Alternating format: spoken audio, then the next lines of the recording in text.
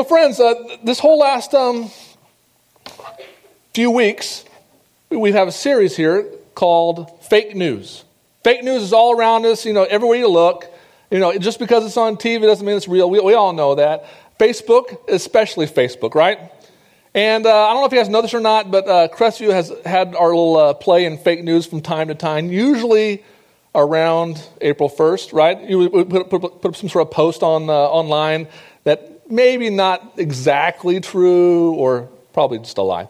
So I want to let you guys in on some of the posts that we put up over the last few years. And the first one's this right here. I put up there a picture of a monster truck, a monster van truck or whatever. And the post, the words, you guys can't read those, I'll read them for you. It says, wow, the offering was so great yesterday that Devin was able to buy that new church van he had his eye on. God is good. Right? And people, they got a lot of likes, like, ha, whatever. The next year we tried something that we tried to up the ante a little bit. And so it says, as a result of the leadership decision late last night, we're excited to announce the rebranding of Crestview to Starbucks Christian Church. In a brief interview with the senior barista, Devin Wendt, he commented, I couldn't be happier with this change. After all, what could be more relevant than a venti, non-fat soy vanilla latte? And quality is everything. I told my staff that Jesus wants the coffee to be either hot or cold, not lukewarm. And the lobby will be, you're like, I get that one. The lobby area will be transformed into a fully functioning Starbucks in time for Easter this Sunday. When Devin was asked what his favorite book of the Bible was, he simply said, Hebrews. You've heard that one. Hebrews. That's right. The next year, like I said, we kind of upped the ante just a little bit. And it said, Crestview is pleased to announce the purchase of a new baptistry, right?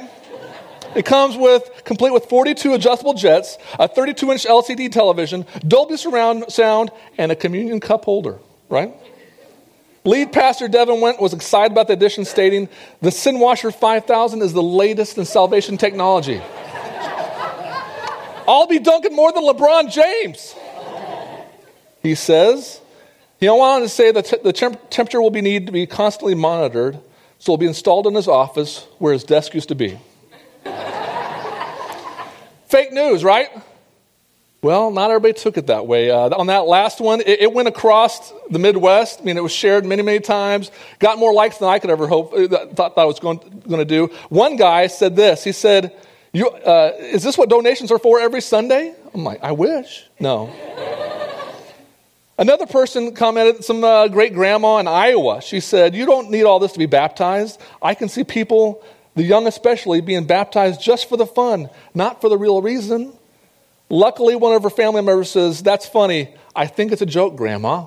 I think it's a joke. I'm like, April Fools, yeah. So I'm glad. I didn't feel bad at all about that great grandma. So I thought it was a little bit funny that she took it seriously. Anyway, so fake news.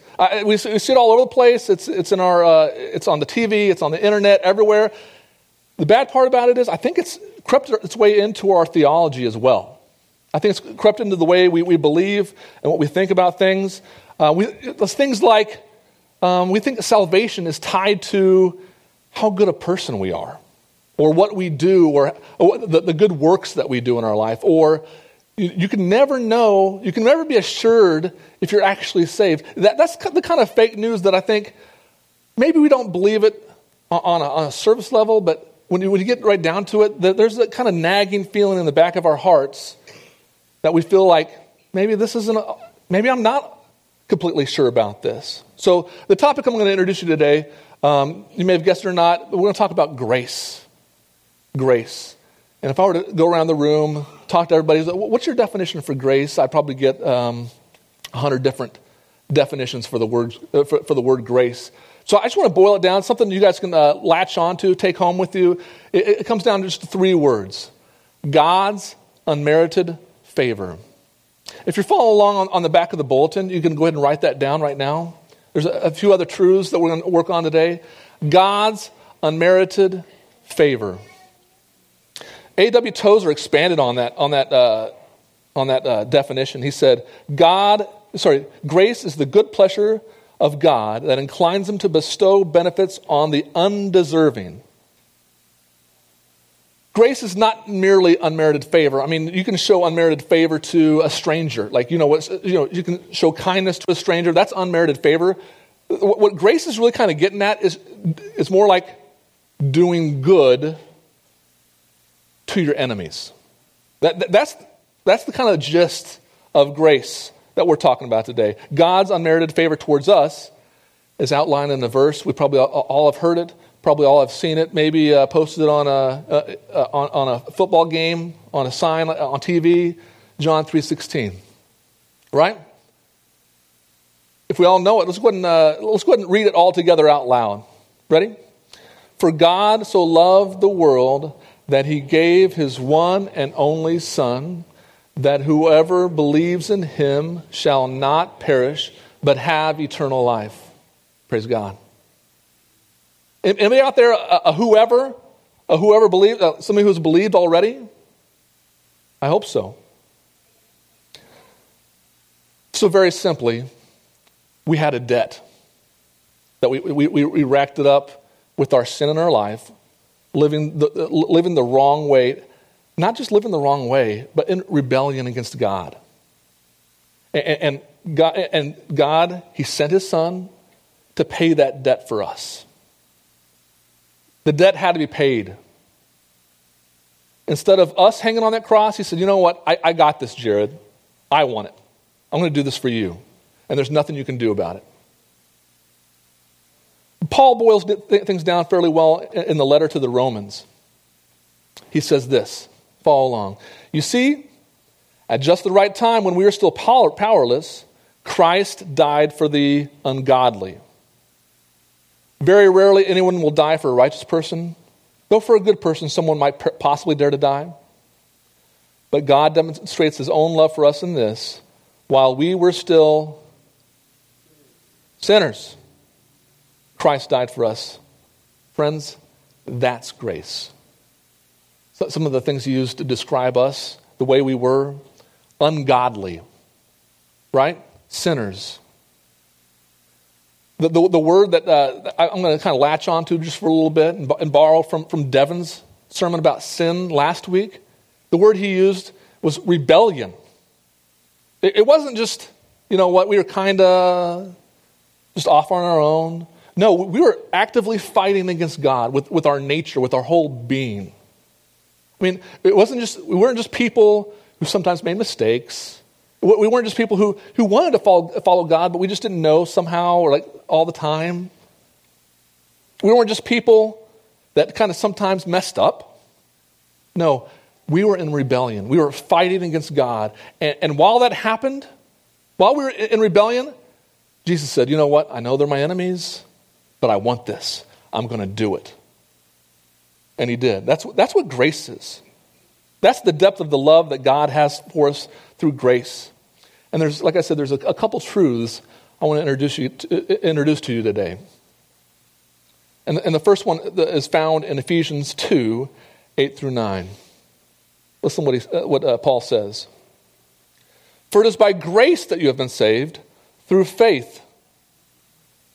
And this is not from yourselves. It is the gift of God. Not by works, so that no one can boast.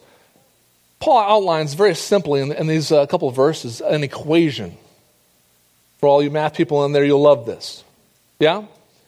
He says, you have been saved by grace plus faith. Grace through faith, he says. And he goes on to say, you know what? Keep works out of it. Keep all your good deeds. Keep all your good behavior. Keep all your good intentions. I don't want them. I don't need them. Subtract them. Minus your works.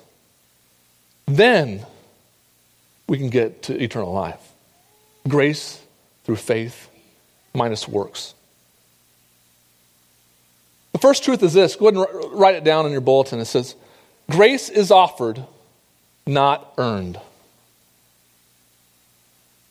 Grace is offered, not earned.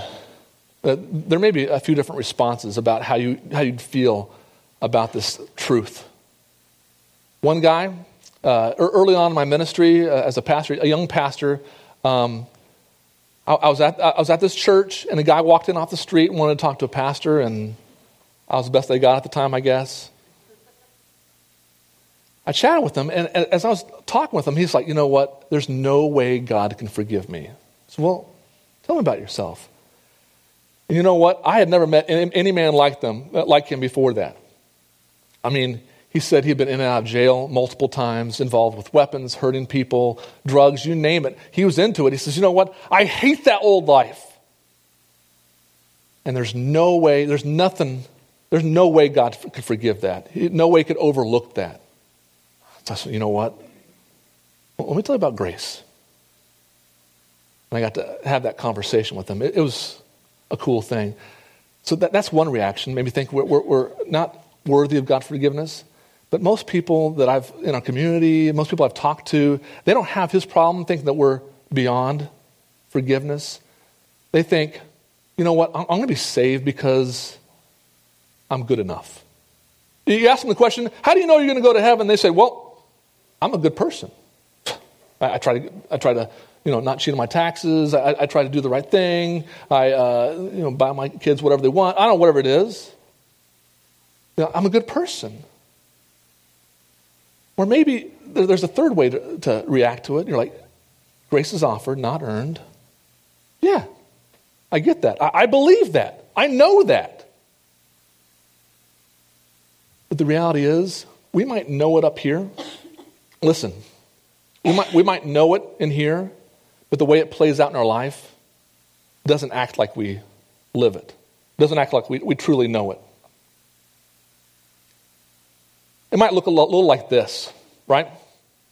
I know that God offers grace, but I better not break the rules. I know God offers grace, but I better not mess up.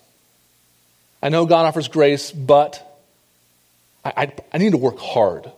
Man, I owe him a debt. I got to do this. Grace in our lives often resembles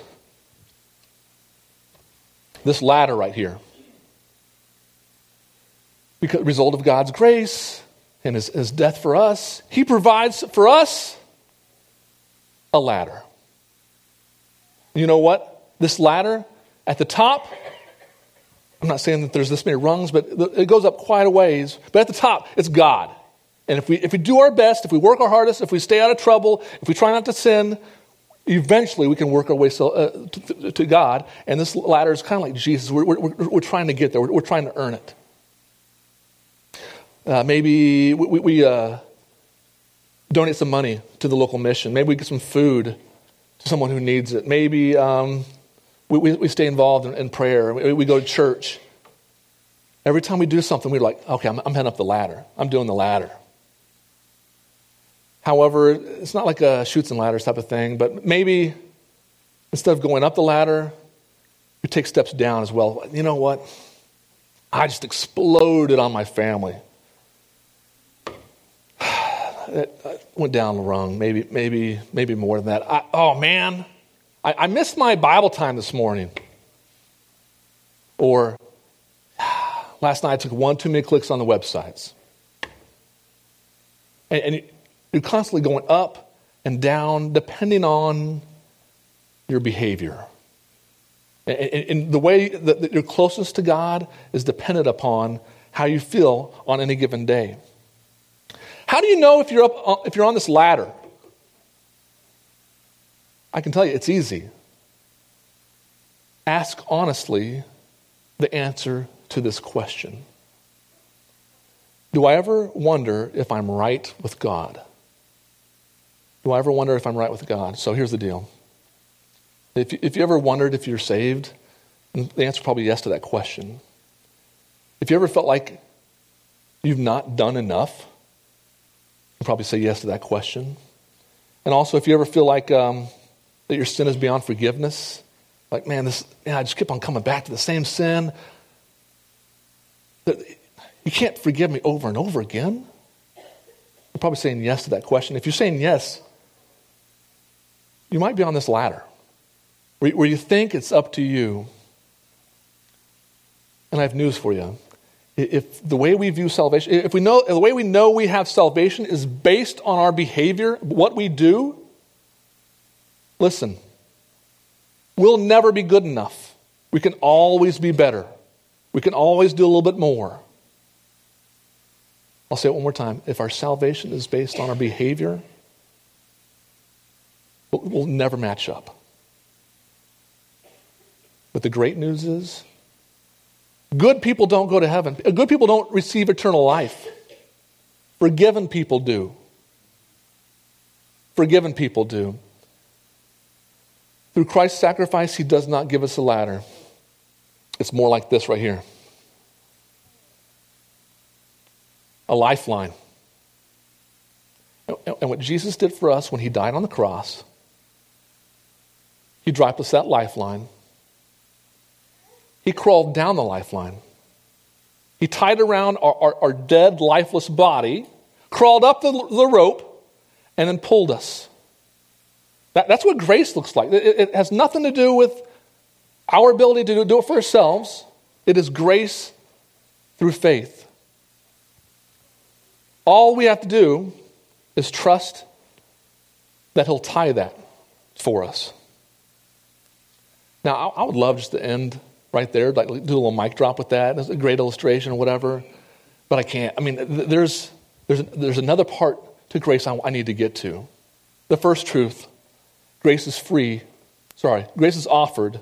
It's not earned. The second truth is this. Listen, grace is free, not cheap.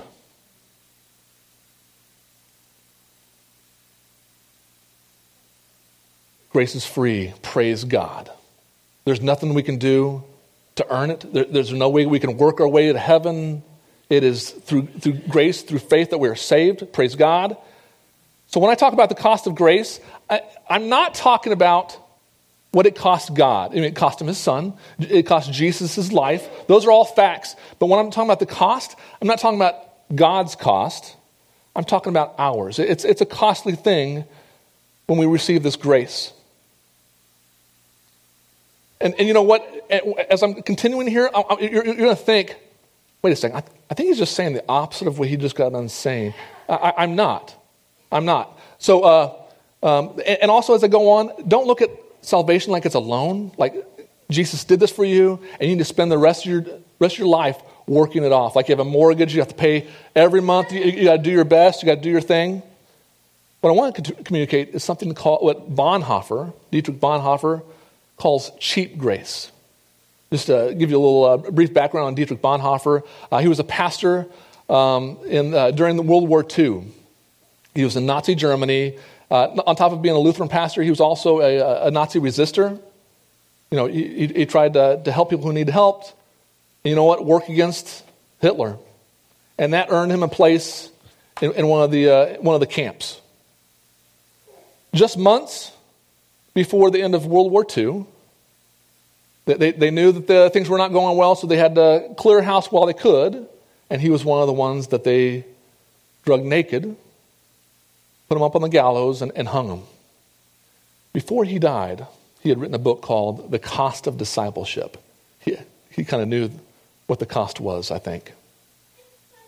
He wrote a book called The Cost of Discipleship where he talks about cheap grace, and he says this, follow along. Cheap grace is the preaching of forgiveness without requiring repentance. Baptism without church discipline. Communion without confession. Cheap grace is grace without discipleship. Grace without the cross. Grace without Jesus Christ. What Bonhoeffer was saying is that we can't have forgiveness of sins and salvation and all the things that come with that without being a disciple, without being a follower. It's the balancing of if we're going to claim Jesus as our Savior, we must also claim him as our Lord. And the word Lord is not something we use very often anymore. Leader is not a good synonym for it, nor do I think boss is. And it kind of encapsulates a little bit. I think the best word, master. He's calling the shots. He's the one that, you know, we're leaning everything on him. We have no plan B. We're following him, even if it means death. So listen, what Bonhoeffer wrote matches up with what Jesus said in Luke chapter 14, verse 25 through 27. Large crowds were traveling with Jesus, and turning to them, he said, "If anyone comes to me and does not hate his father, mother, wife, and children, brothers and sisters, yes, even their own life, such a person cannot be my disciple. And whoever does not carry the cross and follow me cannot be my disciple." The first time I read through that, I'm like, hold up. He said, what? Hating my family? He gives us two conditions in order to be his disciple. He says, the first, we need to be willing to renounce even our family in order to follow Jesus. The second is we must be willing to die. And I think that's to be taken figuratively and literally. Figuratively, we need to die to ourselves.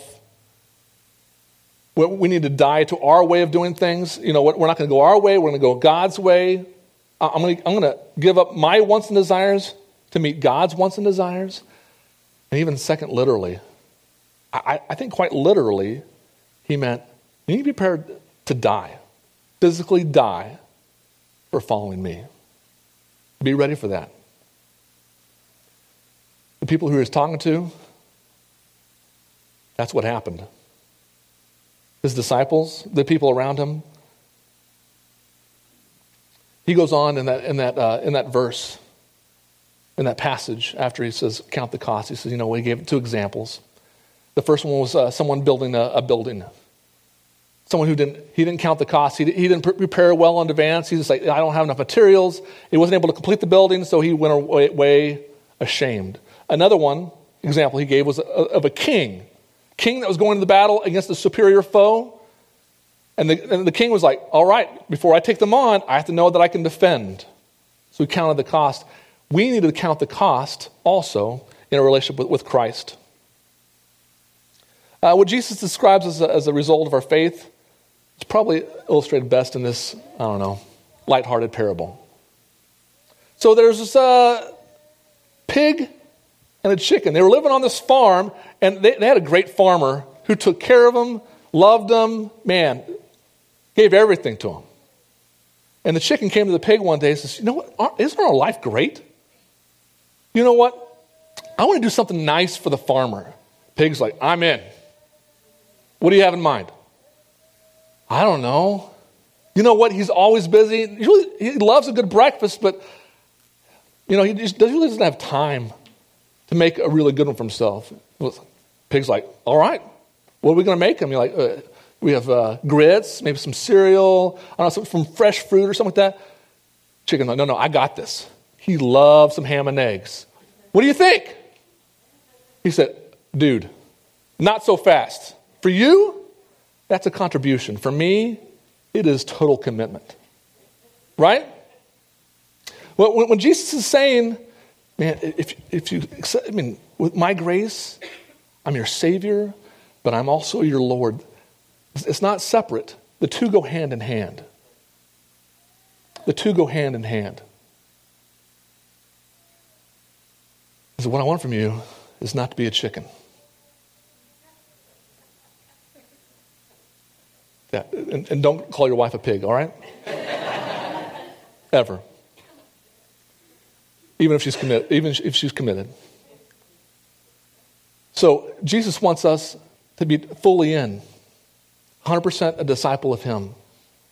Not just to take forgiveness because we can get it. Not to keep on going in our sin because we know that he'll always forgive us. Salvation isn't a one-time thing.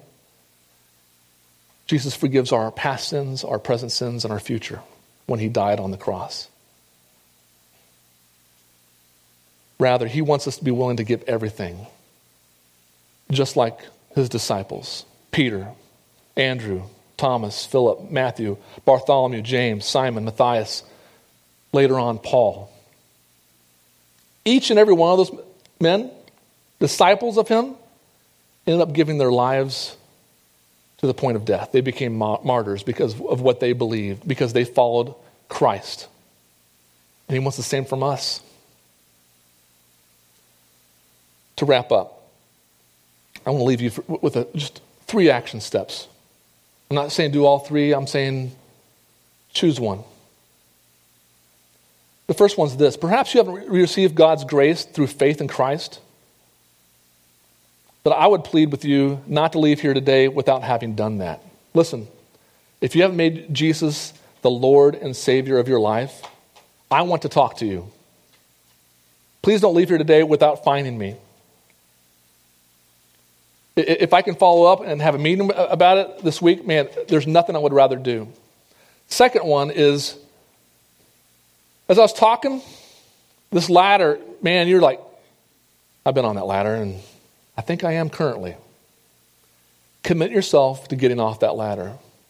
Walk away here with a full assurance of your salvation in Christ. Stop thinking it's up to your behavior. Stop thinking that what you do, it makes Jesus love you less or more. It's none of that. That's the second thing. The third thing is this. Perhaps you've received God's grace, but you've been holding back. You feel more like that chicken who's just making contributions here and there, doing it when it's convenient or when it doesn't conflict with the kids' sports schedules or something else, or when it doesn't embarrass you. Boy, if you're that, which I think all of us can resonate with that at some point in time of our life, myself included. If that's the case, commit yourself to putting him back at the center of your life. Not on the side, not as like something we do on Sunday morning, but commit yourself to putting him first in your life again. Let's go ahead and pray.